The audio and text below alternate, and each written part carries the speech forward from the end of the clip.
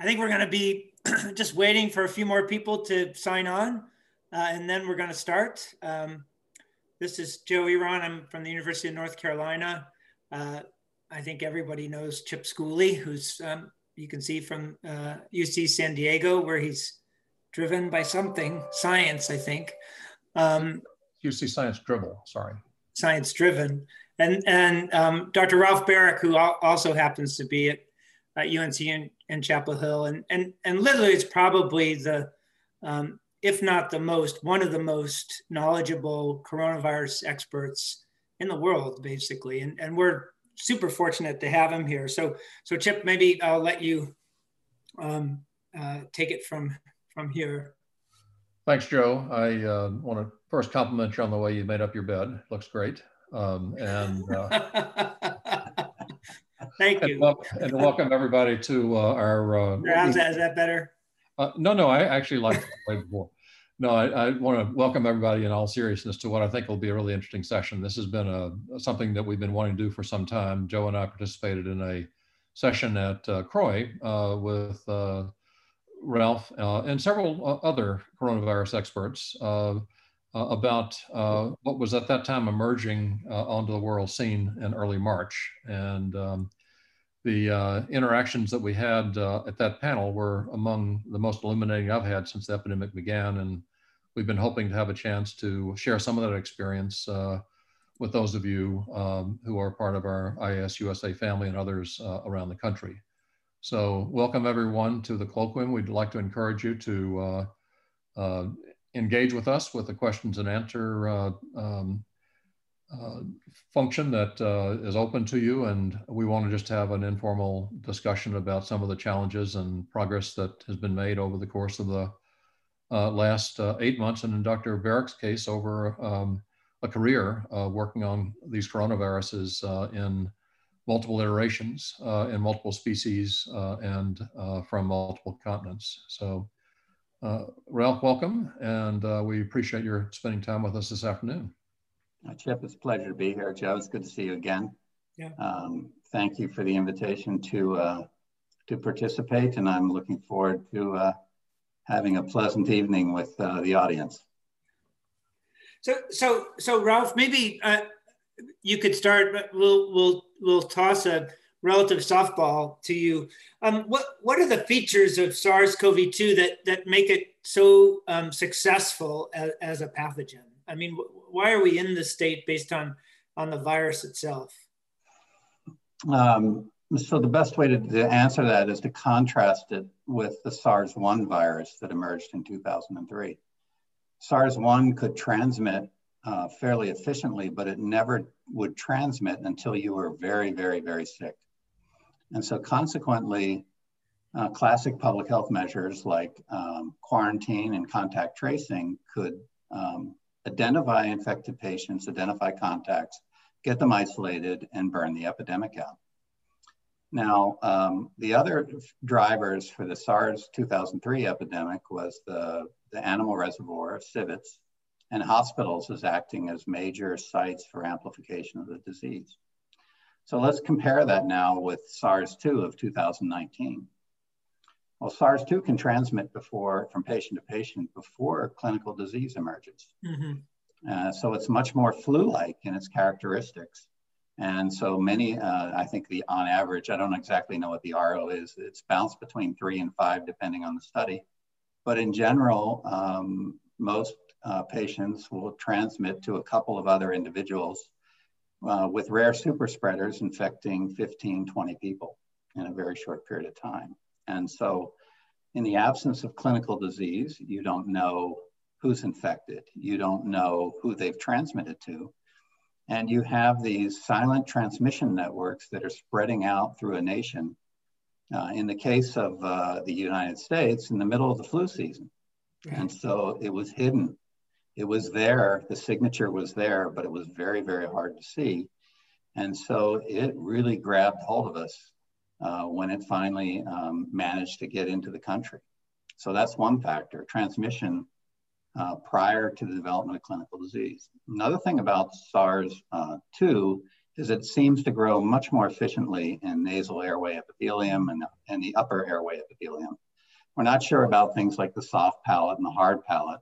Soft palate, part of the oral pharynx, which is really important for influenza virus transmission. We don't really know what's happening in that region of the respiratory tract. But in any event, it's replicating in regions where there's very, very efficient transmission that can occur from one individual to the next. In this case, we don't know what the animal reservoir is. And in the hospital setting, again, those silent transmission networks allowed it to get established before we really got barrier nursing up and running and in place. And so things caught us off guard. I would also probably argue that in the United States, we were heavily seeded by a new variant called D614G in February.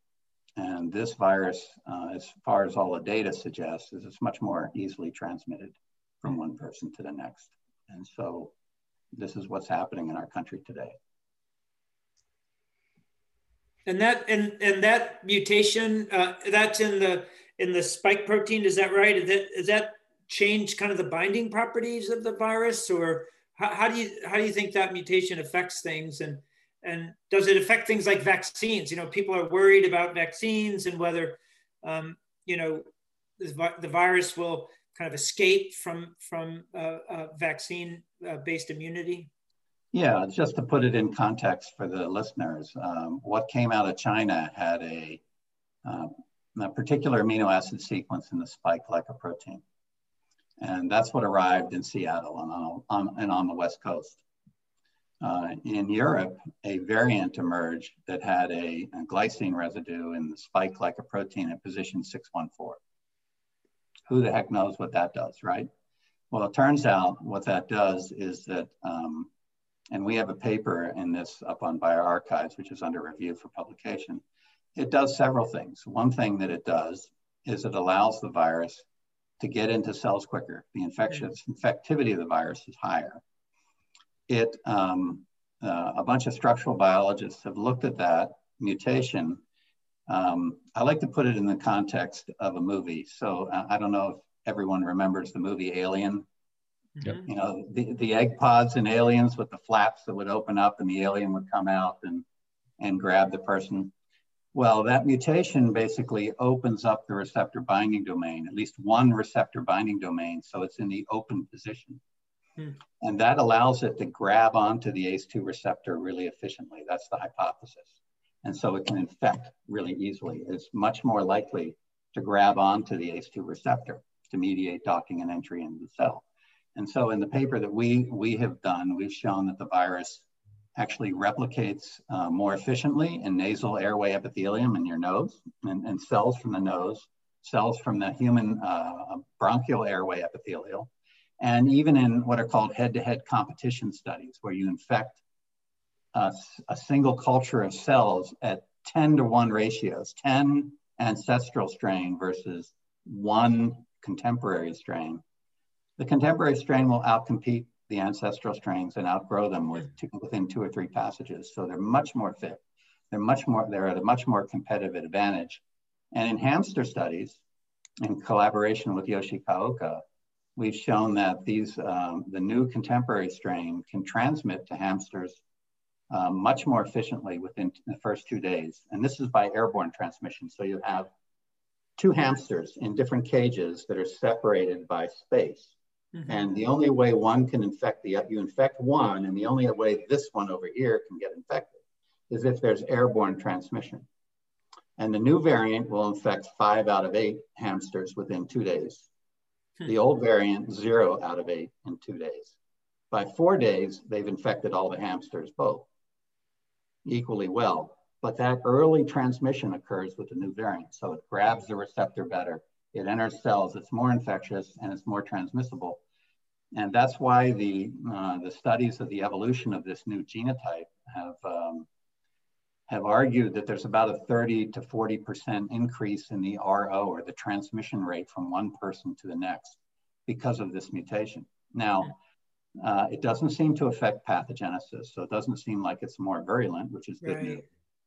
And the other thing is that it doesn't seem to affect its ability to be neutralized. by antisera.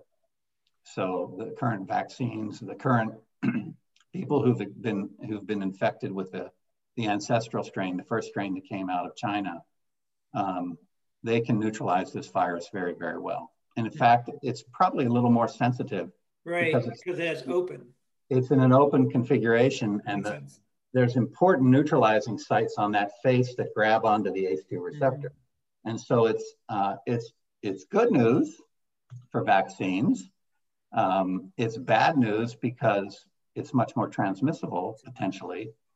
And but then again, you know, we have 7 billion naive hosts on the planet, and so the virus is just, you know, looking to evolve strains that can spread easily and transmit easily.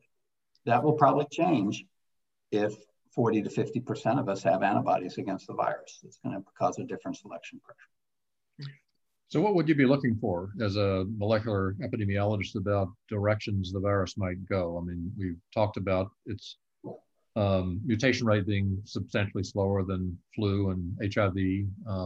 What other things can the virus do to fix itself up, to help itself around the human population? It's thought this out pretty well so far. I think, well, you know, there's 40 million of us that have been infected that we know of. Right, exactly.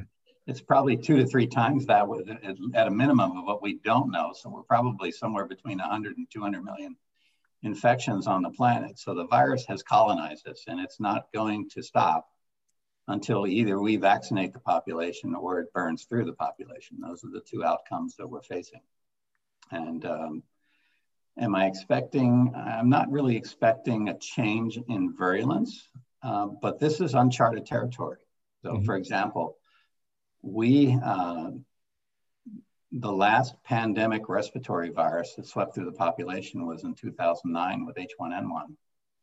And that was in the context of some pre-existing immunity that could provide some protection. So this is completely unprecedented. So we don't know what's going to happen in terms of how the virus will evolve and colonize the human host. And so we can't really predict it. The other thing that we can't predict is that, you know, this virus presumably came out of Southeast Asia, southern China. It's coming in contact with many, many different mammals that it's never seen.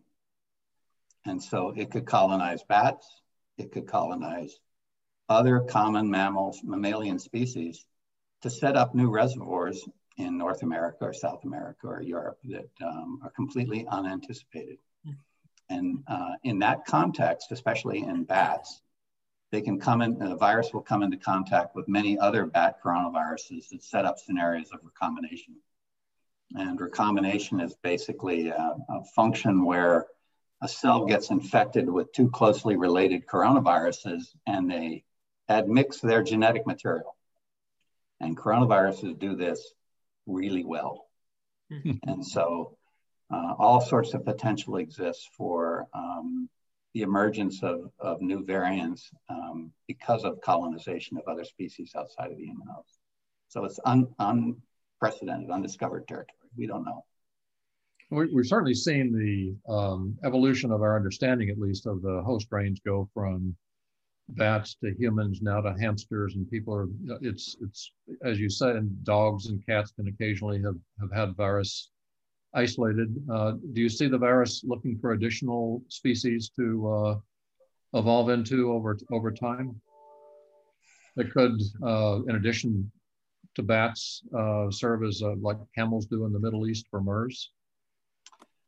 I think we've already seen pretty extensive infections in mink farms, for example. So that's one potential reservoir. Bats are kind of the most logical one.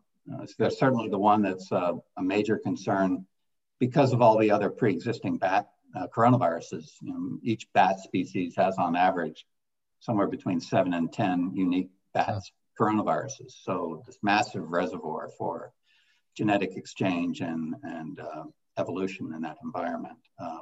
Otherwise, there's a large number of mammalian ACE2 receptors that can be used for docking and entry. And so it only takes a single point mutation or two to adapt efficiently to that receptor. And then there are some other host factors that are important for infection and maintenance of the virus in the population, in the animal population.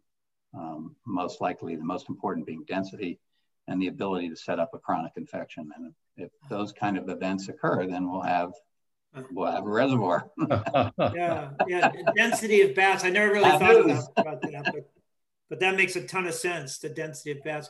Do you have a sense, Ralph, of why, for example, younger people seem to be less symptomatic? There are all these different studies looking at the proportion of people that become infected and become symptomatic. And it seems like it's really, inversely or directly proportional to age, really. That if you look at nursing home populations, it's 60 or 70%. If you look at, I think at UNC, obviously, with, probably thousands of students that have been infected. And I think, maybe we've had 1 or 2 hospitalizations total of students. What's different?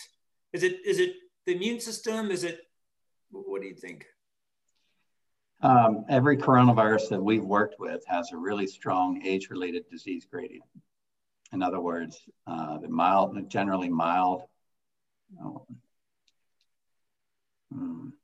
Every human coronavirus that we've worked with, has been generally mild in younger individuals, although the very, very young can be highly susceptible. But in general, the younger individuals have mild disease. And the more elderly you are, the more likely you're going to have severe disease. That's the case with SARS, SARS-2, MERS, even the contemporary human coronaviruses like OC43 and 229E and NL63, in general cause mild common cold infections in young children and adults, except for in seniors. And there have been outbreaks of OC43 in retirement communities with 10% mortality rates, which are equivalent to HKU1, which is another contemporary human coronavirus, was actually identified and misclassified as a SARS case. It happened in an elderly gentleman who died from the infection. So in general, coronaviruses have this strong age-related disease gradient. So the question is why? Well, part of it's probably immunosuppression of the host, of the elderly host. Part of it's related to ACE2 expression. ACE2 expression has a tendency to go lower as a function of age. It's also on a sex-linked chromosome, so males have less ACE2 than females. And too much ACE2 may actually be protective. And so that's one hypothesis. There's the immune suppression hypothesis. There's the ACE2 receptor expression hypothesis. And so those are both factors that could contribute to more serious disease as a function of age. One of the points you made in the past is that in addition to the age-related pathogenesis, these viruses don't induce immune responses that last very long. And that instead of having to use viral evolution to continue in the human population, the same virus can come back every 3 or 4 years as the immune density declines. Are there strategies to get around that as we're trying to think about vaccines that are going to do a better job of inducing immunity than natural infection, which doesn't seem to be very protective over the long term? So when you think about modeling where this virus will go, one model that you can use is what do we see? What's the epidemiology of the contemporary human coronaviruses, the ones that we live with every day? Well, those are mostly childhood infections, and they can be severe and cause lower respiratory tract infections in very young children. And they induce a protective immune response, but it does wane over time, but it still provides some level of protection. And so typically the coronaviruses were defined as common cold viruses. They replicate in the nose and upper airways, mild symptoms in most people. Your immune system lasts for about 2 years, 2 to 3 years, and then you get another infection that is again localized primarily in the upper respiratory tract. And that occurs until you begin to become elderly and immunosuppressed, where your immune system begins to fall off. And then that immunity wanes sufficiently to cause a lower respiratory tract infection that can cause serious disease. So the prediction with SARS-2 would be after the virus runs its course through the population, the virus would maintain itself primarily by infecting newborns, young children, in the first few years of life, and then there would be reinfections that would occur throughout your life, but in most cases, it would be mild common cold-like symptoms. And so that would be the prediction for where SARS-2 would be going. It may just take 5 years to get there. And with a mortality rate maybe around, nobody really knows what it is. Let's say it's 1%. That can be a lot of mortality on a global scale. Ralph, there are a couple of questions in the chat. Sure. One of them is, why is the rate of transmission in Africa lower compared to the rest of the world? Is that a true difference, or is that a testing phenomenon? What do you think? Is there some genetic difference that the virus is failing to exploit, or? There could be a lot of different factors. One thing that we need to look at is whether, what's the role of the microbiome and chronic inflammation in pathogenesis. So if you have a population that has low level, some percentage of parasitic infections or other chronic infections, how does that influence the disease course? If it is somewhat attenuating, then that could explain the data. It could also be sampling, in that the epidemiology and the testing is not as thorough as we might like in Africa. There's certainly some places that have done a good job of this, but I don't know if you could, extrapolating that to the entire population of Africa based on 6 to 10 sentinel sites might be overinterpreting the data. So I think we still need to look at that in more detail, but it also could be genetic. There's been at least 2 papers published about the susceptibility loci on chromosome 3. That has a set of about 5 genes on it that might be playing a role in pathogenesis. We don't know exactly what's happening and what the role of those genes might be, or how they could be contributing disease, but that's, if there's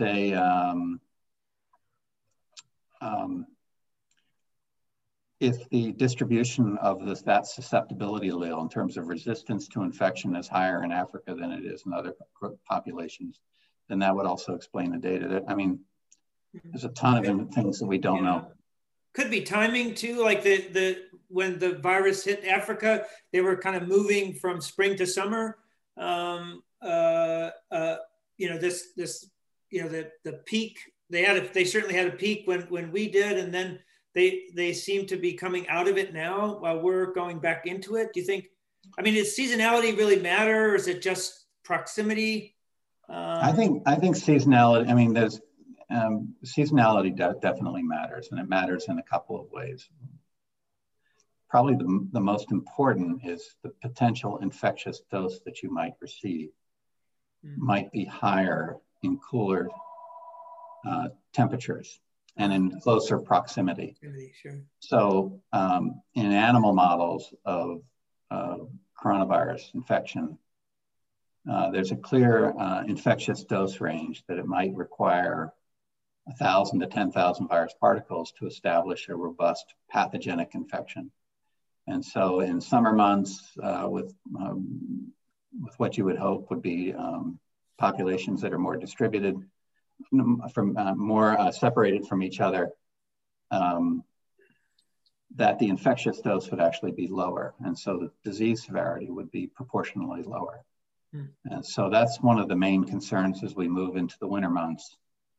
Not only what might we see increased transmissibility, but we might see increased viral load that's establishing the infection, in which case the progression may be much quicker. And if the virus doesn't need too much of a head start really get ahead of the immune system and begin to shut it down in that case, then so again, it's undiscovered territory for us, because in reality, our pandemic was really recognized in April as a real problem. Mm-hmm. And so that would be the time period where the temperatures are increasing, and perhaps the infectious load, the dose that's going from one person to the next, may be decreasing. The aerosol scientists also talk about indoor heating lowers the humidity, and that dries the aerosol particles more rapidly and allows them to stay airborne for a longer period of time. So you're absolutely right. We could end up with a kind of a real acceleration that even outstrips what the IHME has been predicting. And the number of asymptomatic infections may change. Yep, absolutely. And so we don't know what, we don't know what's going to happen in the winter months. This is going to be the first time we experience it. And in fact, the same with the rest of the world for the most part. So as with Game of Thrones, winter is coming. Winter's coming. Thanks, Chip. not a good analogy. Sorry. So one of the other questions in the chat box here has to do with therapeutics. Joe and I are therapeuticists. We would love to see vaccines succeed. What prospects do you see for an analogy to HIV, in which the vaccine promise is still there, but the therapeutics will change the disease?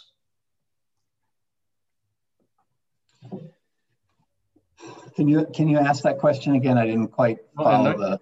In 1984, a couple of very famous people said we'll have an AIDS vaccine by 1986, and we spent a fair bit of time and money on an AIDS vaccine. We don't have one. The face of AIDS changed because of therapeutics. That's true.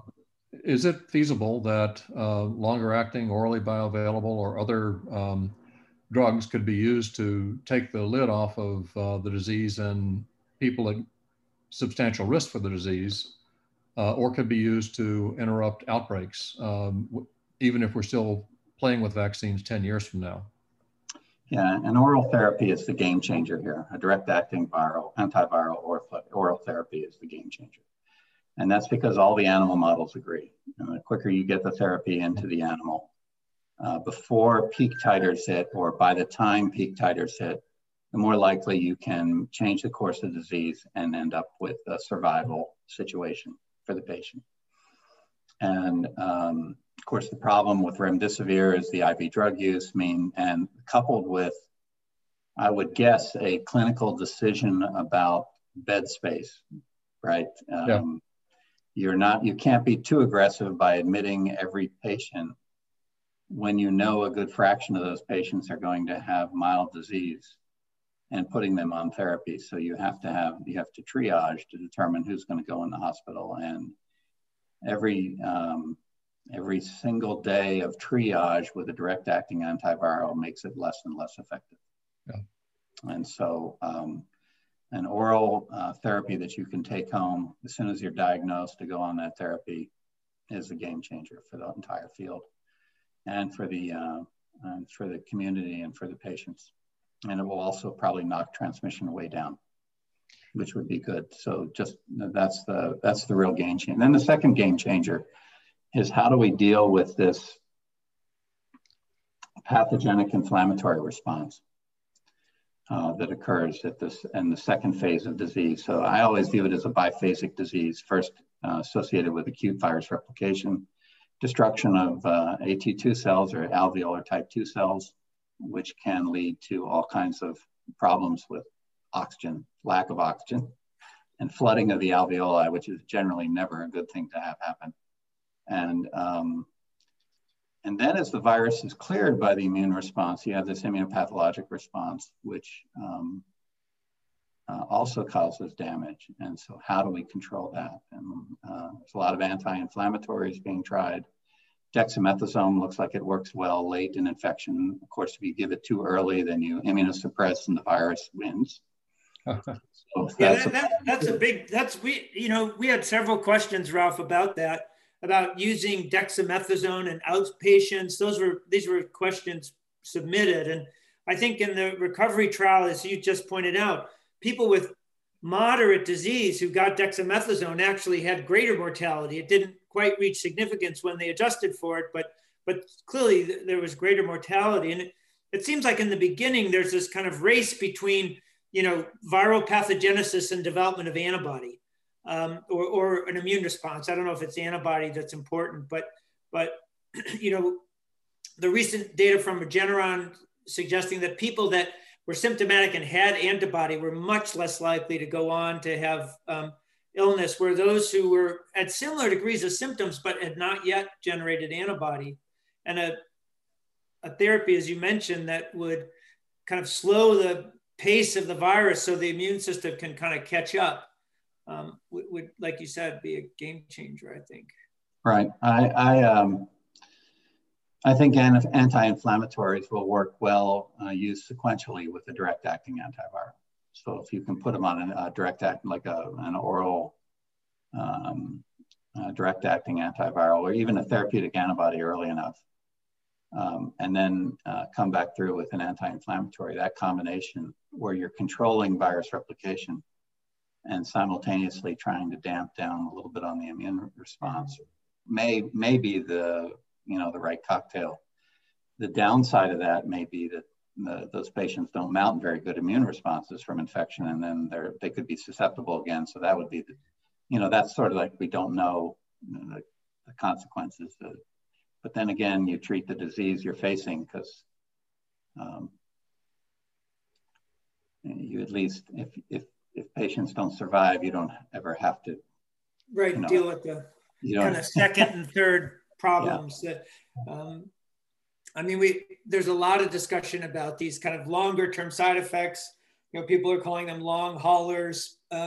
People who seem to recover from the acute infection and even from the more life-threatening immune response, but then have these persistent symptoms. I assume that these people have cleared their virus, or do we even know that?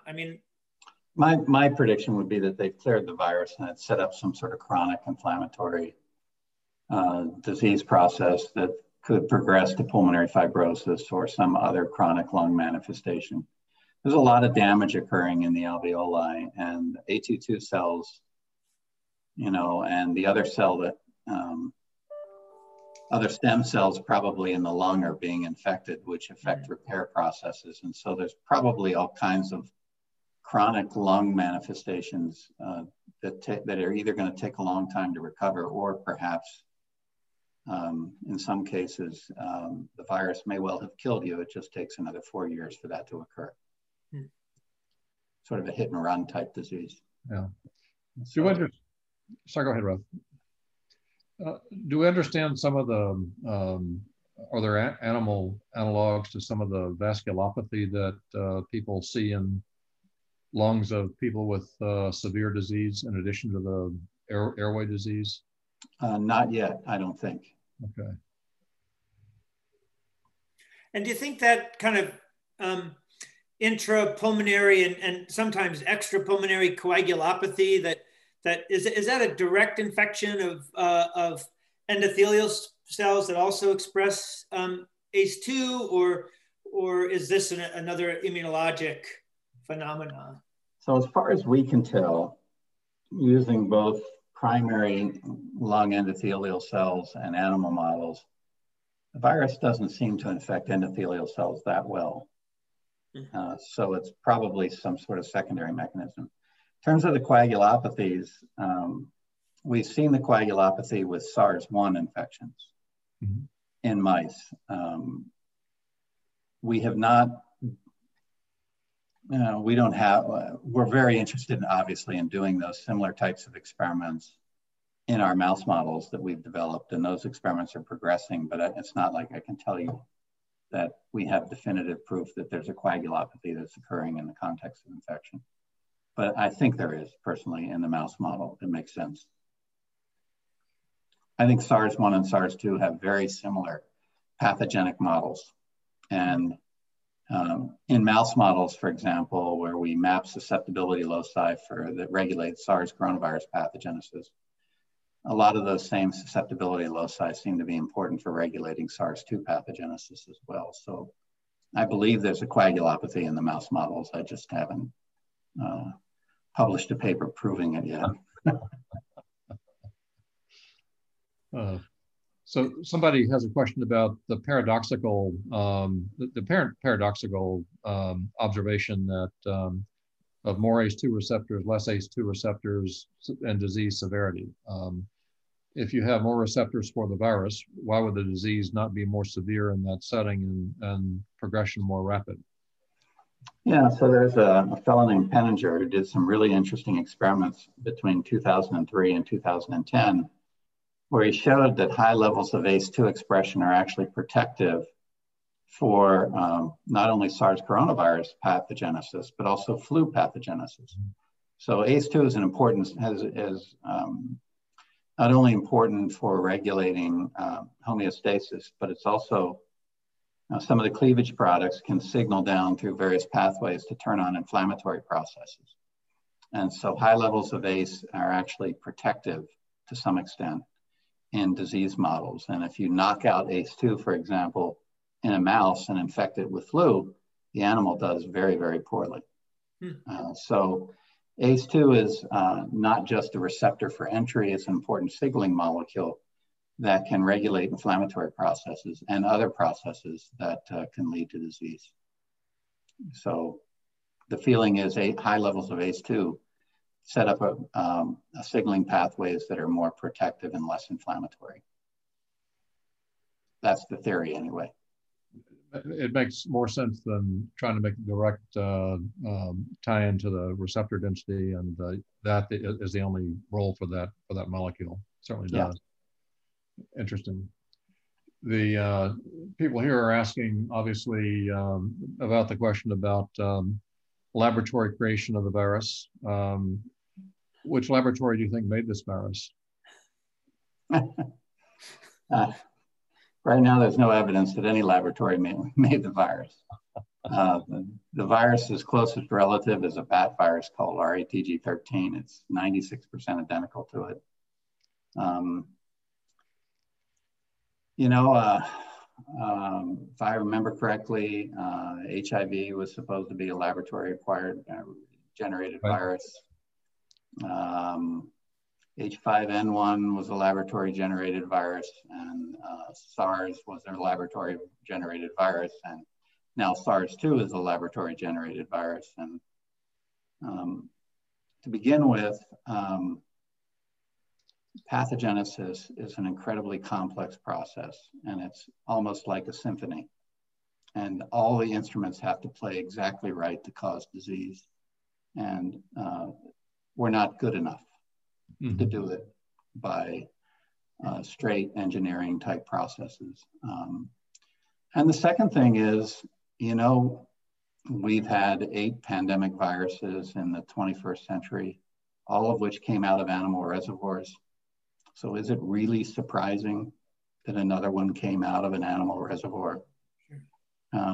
All the contemporary human coronaviruses can be traced back to strains that existed either in bats or in rodents and cattle. And so zoonotic viruses spill over into human populations. They spill over into other animal populations.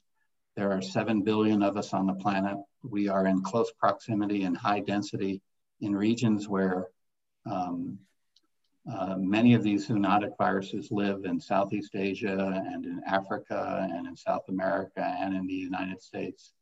And because we're naive, eventually a virus figures out a way to colonize a new host. That's what they do. And they do it very well. And RNA viruses have a high mutation rate. And so they exist as a swarm of variants. And those swarm of variants can rapidly adapt to a new species.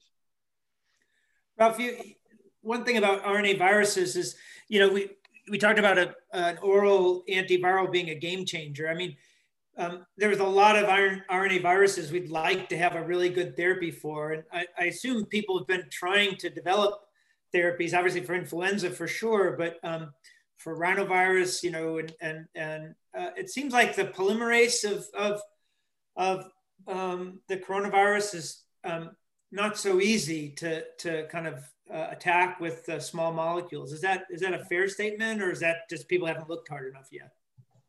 Well, so in the case of coronaviruses, as far as I know, there were only a couple of groups in the world that were actually looking for antivirals against coronaviruses, and certainly Mark Dennison's group at Vanderbilt and our group were probably the major groups globally.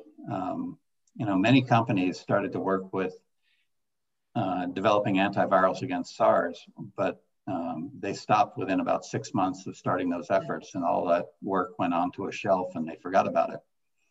And so the view that emerging coronavirus could cause a pandemic with high mortality was just not viewed as a credible threat. And despite the fact that SARS coronavirus had emerged, infected 8,000 people and killed 800, and that MERS coronavirus has a 35% mortality rate. And we know that RNA viruses can mutate, and it doesn't take very many mutations to go from "I'm trying to figure you out" to "I own you." Right. And because they make so many mutations, when they replicate, they sample a lot of diversity. And so there weren't very many groups working on a broad spectrum coronavirus antiviral. I would say the rhinovirus, and another example, I'll take rhinoviruses. There was a lot of effort early on to develop a compound that would work against the common cold. But the major problem is that when common cold viruses infect you, by the time you know you're sick, most of the damage has occurred, so the antiviral doesn't work. And so that's what happens with many respiratory viruses, even influenza viruses. Influenza, sure, yeah. After day 2 or 3, it is a crapshoot on whether or not that drug's doing any good or not in the patient. So here's a virus actually where we know that there's substantial replication in people before they become symptomatic. So I guess that would be an opportunity. Are you actually optimistic about an oral antiviral, or we've published on one that is currently being developed by Ridgeback Biosciences in collaboration with Merck, and it's in phase 2 trials and in several locations around the United States. It works great in animals and in primates, but I don't know, I don't know where the things stand right now in humans. We don't know. You're making a great case, though, for a more general need to have a longer attention span than we do as a biomedical research community. No kidding. I mean, 8 epidemic or pandemic viruses in 20 years, that's every 3 years. Right. So if we project forward over the next 80 years, what is that? 25 more pandemic viruses? Come on, we need to wake up. We need to do two things absolutely critical. We need to strengthen our public health infrastructure and really provide support for agencies like the CDC in terms to gear up their surveillance to make it 21st century like. In other words, take advantage of the internet, take advantage of social contact networks, take advantage of pathogen genome sequencing for contact tracing at a granular level that makes a difference in terms of an expanding pandemic. And then the other thing we need to do is we need to develop drugs for broadly active drugs against these sort of pandemic virus families like alpha viruses, flaviviruses, coronaviruses, influenza, the paramyxoviruses, filoviruses that we may have a good handle on, but we still need a little bit more, and the hantaviruses. And these are, I apologize to any virus family group members out there studying some virus that I forgot, and now I'm going to get these terrible emails over the next here's it, read this paper. It's like, I just forgot it. But certainly all of the RNA viruses have the potential to be problematic, and we should recognize that, and we should get broad spectrum drugs on a shelf. We can do this. This is not an unsolvable problem. Yeah. This is just, let's put some resources here so that we don't ever have to face this again. So public health practice, public health coupled with drug development, absolutely essential. Well, there's a question from Doug Richmond about TMPRSS2. Do you have any comments about its role in pathogenesis of the disease? Yeah, so there are two major determinants for regulating how coronavirus gets in a cell. The first is the receptor molecules, and the second are the proteases that have to cleave that spike to mediate entry processes. And TMPRSS2 is a major player. Now, the funny part, of course, is that not all coronaviruses are absolutely critical, require TMPRSS2 to mediate docking and entry. And so we can knock out TMPRSS2 in a mouse and still infect it just fine with SARS-1. Didn't say SARS-2, SARS-1. And so there is actually a slew of proteases that could potentially be used by the virus to mediate entry into the cells. And different SARS-like coronaviruses have different cleavage sites that allow them to have more than one way into the cell. So for example, if you just target a single protease as a drug against a coronavirus, you may find that it attenuates replication in one cell type, but allows it to replicate in many other cell types. So protease inhibitors are a little bit of it's not a one gene, one drug problem. It's a complex problem, and you need to think about it really carefully. Ralph, we have a ton of questions about vaccines. Do you want to comment about whether you think that we'll have a successful vaccine? We just, in the New England Journal, we just saw that the mRNA vaccine protected primates in a challenge model. But, in reading that, I can't tell whether that was a softball, it was an easy win for a vaccine, or should we be heartened by the fact that primates were protected? Or so the primate models with SARS-2 are they're not rigorous. They develop a mild disease. You have to put 10 to the 6th in to get any kind of disease signature. Most of the readouts are in RT-PCR genome equivalents, which aren't that high, which means the virus titer is probably 2 to 3 logs lower than what they're showing in the paper. And so there's no question that vaccines work pretty well, but is that a good model for what's happening in a human? I'm not 100% sure of at this time that it's a great model. Part of that may be because many of the viruses that are being used in those models have undergone 4 to 5 or 6 passages in cell culture, and they have deletions in the furin cleavage sites and point mutations or deletions in the NTD domain and elsewhere that could affect pathogenesis. And so they're trying to work that out now with a more uniform challenge stock that may be more pathogenic. So I'm not sure whether it's the model or whether it's the viruses being tissue cultured adapted that went into the model that are causing the problem. The hamster model is pretty robust. The animals lose 15% body weight. They get pretty sick. The pathology looks good in the animal. There have been several vaccines, I think, that have worked in that model. The new mouse models, the ACE2 transgenic mouse models all suffer from a mild respiratory tract infection followed by invasion of the central nervous system and death by encephalitis. Whether they're willing to admit it or not, depending on the model. And then the new mouse adapted model that we made is a lethal model with a more acute lung injury, ARDS phenotype, with lots of surfactant C, and which would result in a surfactant deficiency that could. So it's more like a severe respiratory tract infection. The Moderna vaccine was tested in primates. It's certainly protected there. I think the better data is the New England Journal data that showed that the vaccine induced really high neutralizing titers, as well as various T cells, high neutralizing titers in human, especially aged individuals. Right. Where they look at and they compared the neutralization titers to individuals who were infected with the virus naturally.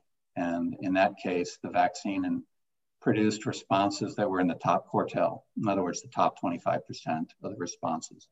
So that's really encouraging because, you know, the aged population it's a difficult population to vaccinate well. And the fact that the mRNA vaccine worked well in that is a good sign. Mm-hmm. Now, does that mean it's going to protect? I don't know. Sure. But it's a good sign. The mRNA vaccines that we published with the NIH, with MERS, which is a lethal disease model with 30% body weight loss and a full ARDS phenotype, completely protect those animals, young and old animals. So it's a pretty rigorous vaccine, I think. Again, you never know until you see the human data. But there are animal coronavirus vaccines, correct? That work. I mean, there's a model that someone asked about. You know, we haven't developed an HIV vaccine. Why should we be, you know, thinking we're going to develop a SARS-CoV-2 vaccine? I mean, there is some. Well, let me start out by saying that HIV is a very different beast. Right. And the mutation rate for HIV is 10 to the minus third. So 1 out of every 1,000 bases is a mistake. 1 out of every about 1 million bases is a mistake with SARS-2. So the evolution rate is different. HIV is attacking critical immune effector cells that regulate the whole immune response. SARS-2 is not. It's replicating in the lungs. So there's no reason why we can't create a vaccine that works against SARS-2. And HIV is the vaccinologist's worst nightmare, quite frankly. It's just a terrible disease. The virus arsenal that attacks the immune response is unprecedented, and its capacity to evolve and escape is unprecedented. And so that makes it very, very difficult to handle.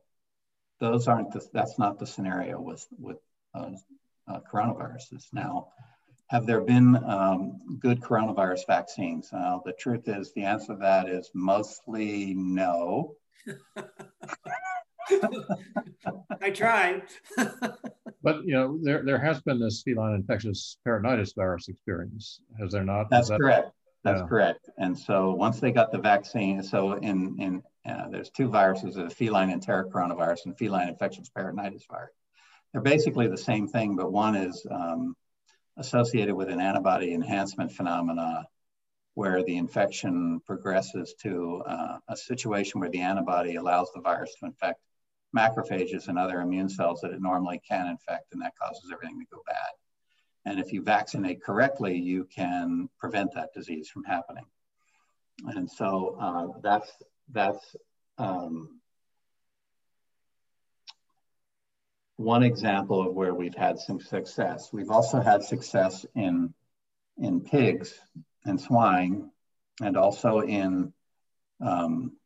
with infectious bronchitis virus, but it's limited success. So the swine coronavirus is typically sweep through and cause 90% mortality in young newborn piglets. And you can't vaccinate the newborn piglets. You have to have lactogenic immunity from the sow. And so the only thing that really elicits a good lactogenic immune response, so that there's high levels of neutralizing IgA antibodies in the mother's milk, is through a live attenuated vaccine of the sow. And so that's provided some protection as well.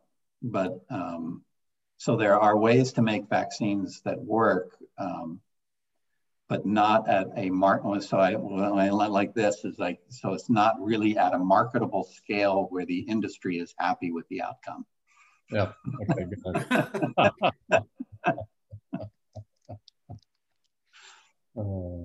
And there's such a pressure to develop a vaccine and release a vaccine before we know for sure how well it works. And as someone who's trying to help with these vaccine trials, once there's a vaccine that's available, the ability to test new vaccines or better vaccines becomes more and more challenging. So it really is a conundrum about, when is the right time to say, this vaccine is good enough? Do you have a sense, Ralph or Chip? You've thought about vaccines forever. I mean, yeah, I can. I don't. Chip, do you want to go first, or I've been talking a lot? I don't mind waiting a second. No, they listen to me all the time. We rarely get to hear what you think, so please. Okay. So I think Operation Warp Speed has 7 or 8 vaccines that are moving forward, and one of the biggest dangers, I think, is early release of data that suggests that vaccine is effective based on a few cases, and I'll say why. Most of those cases will be mild infections, so we won't really know whether the vaccine is working in the context of a severe infection. Most of those cases will not be in the elderly, since that fraction of the vaccine population is limited, and there's limited representation of minorities and other ethnic groups. And so that's going to take longer for those data to accumulate to get a really good idea of vaccine efficacy across the population. So the second thing I think that's really important is that even if you know pretty well that a vaccine is working by, let's say, December 1st, the next question is, well, when is the vaccine going to be, when are the doses going to be available? So if the doses aren't going to be available until February, then let's not release the information in December. And because that's immediately going to cause a collapse of all the other studies. That's right. I have volunteered for a vaccine, for example. And so one of the questions I asked was, if we find out a vaccine is working, will I be told whether I was a placebo and can I get the vaccine, or is that information going to be withheld from me? And my understanding is that it's not, which means he's looking at me. I'm looking at Joe, and he told me it's not. No, but that means that the placebo controls may immediately flock to the new vaccine, which is going to underpower all the other vaccine studies. And so let's not do that, and unless we know A, the vaccine works really well, B, to give the other vaccines time to accumulate data so that we can have some idea of efficacy. I'm not going to say safety or durability, because we're not going to know that. We're going to know efficacy, short-term efficacy, and then when are those doses going to be available for distributing to the population in sufficient numbers to make a difference? And if it's February 1st, then let's hold off, because we have different vaccine formulations. We got the mRNA-based vaccines, which require critical cold chain, which means that they're not going to be too effective in Africa or other places in the world that don't have cold chain custody, can't maintain cold chain. We've got some vaccines that are single dose only, and recombinant protein vaccines, which would be very stable, that could be used across the world. So we need time to accumulate that data. And so I think those are factors that need to be taken into account so that we have some idea of efficacy. And I just mentioned that we won't know about safety until we've had a time for vaccine immune responses to potentially wane and for reinfection to occur. And if reinfection can occur 6 months or a year later, that's where we may see a safety signal. Yeah, there are quite a few questions in what we were sent pre-meeting about this issue of reinfection. I mean, Chip could comment, because I think he's published several of them in his journal, but it looks like there probably are well-documented reinfections, not 100 of them, but certainly multiple ones that look very real. Can you comment on that? And is that, 5 cases out of 40 million, or is that just the tip of an iceberg of multiple reinfections and so both China and Korea reported hundreds of reinfections. Now, they weren't able to validate it because the virus was the ancestral strain that was virtually identical.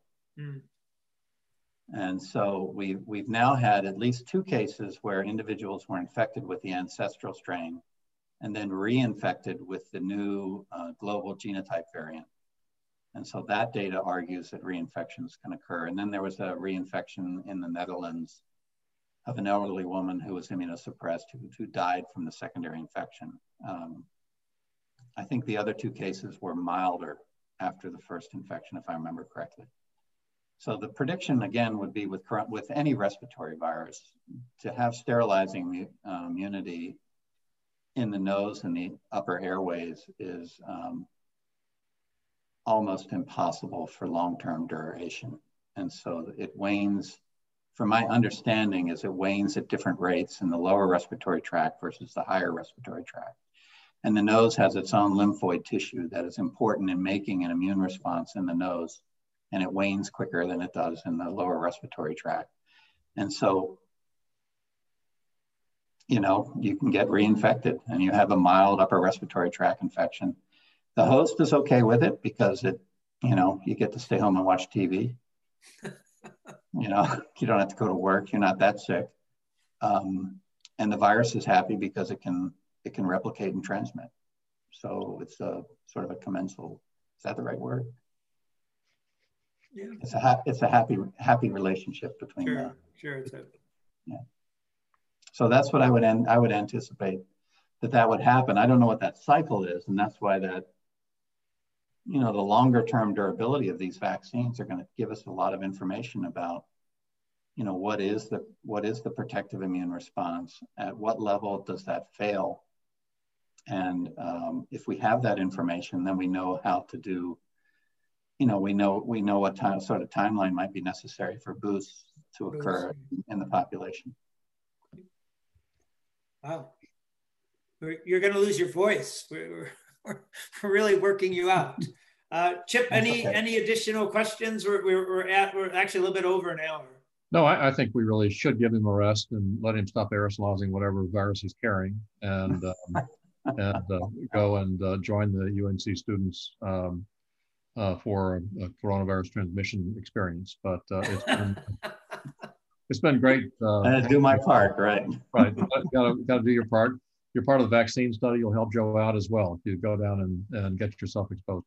No, I'm being facetious. It really is has been a great opportunity to learn a lot about the long experience you've had with these viruses, because they're really quite germane to the way we're thinking and what the challenges are. And we appreciate all the work that you and your colleagues have done and are doing to help us dig out of this. I think the thing that, if anybody remembers from this, is the point you made that there are some things that are a surprise, and this shouldn't be one of them, that we're dealing with this now. And we're going to be dealing with this for a long time, and with similar events like this, as long as there are humans on the planet. And we need to start thinking about longer term solutions rather than just dealing with last month's virus, which is the way we've approached things. That's right. A reactive response is a painful way to respond to a pandemic. You want a proactive response so that you are somewhat prepared and have things in place. And again, I can't reiterate enough the importance of public health preparedness, an appreciation by the public for public health practices, an appreciation for the importance of masks and social distancing and preventing transmission. Because right now, best case scenario, before a vaccine comes out, we are still looking at 200,000 deaths, maybe 250,000. Best case scenario when the vaccine comes out. The only way to stop that is going to be public health practice. Wearing a mask, thinking about how you be safe, not being cavalier about the potential danger of the virus. Because again, for most of us, it's not going to be us that pays the penalty. It's going to be our grandparents, our parents, other elderly people, people who have some underlying disease, comorbidity, perhaps a friend that is going to pay the price for your behavior. So you know, for God's sakes, think about the people around you. Wow.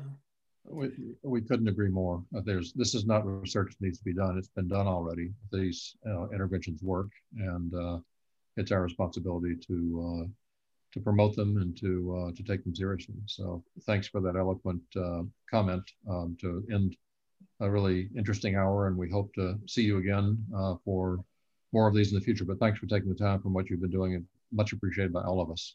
Well, this was a great audience. I really enjoyed it. It was fun talking with you, and we got to laugh some and talk some science, and hopefully informed people who wanted to sit in and listen to us. Generate a lot of hot air, right? Yeah, it was a great audience. So thanks, Ralph. Appreciate it. Thank you. Thank you for attending. Bye. Bye-bye.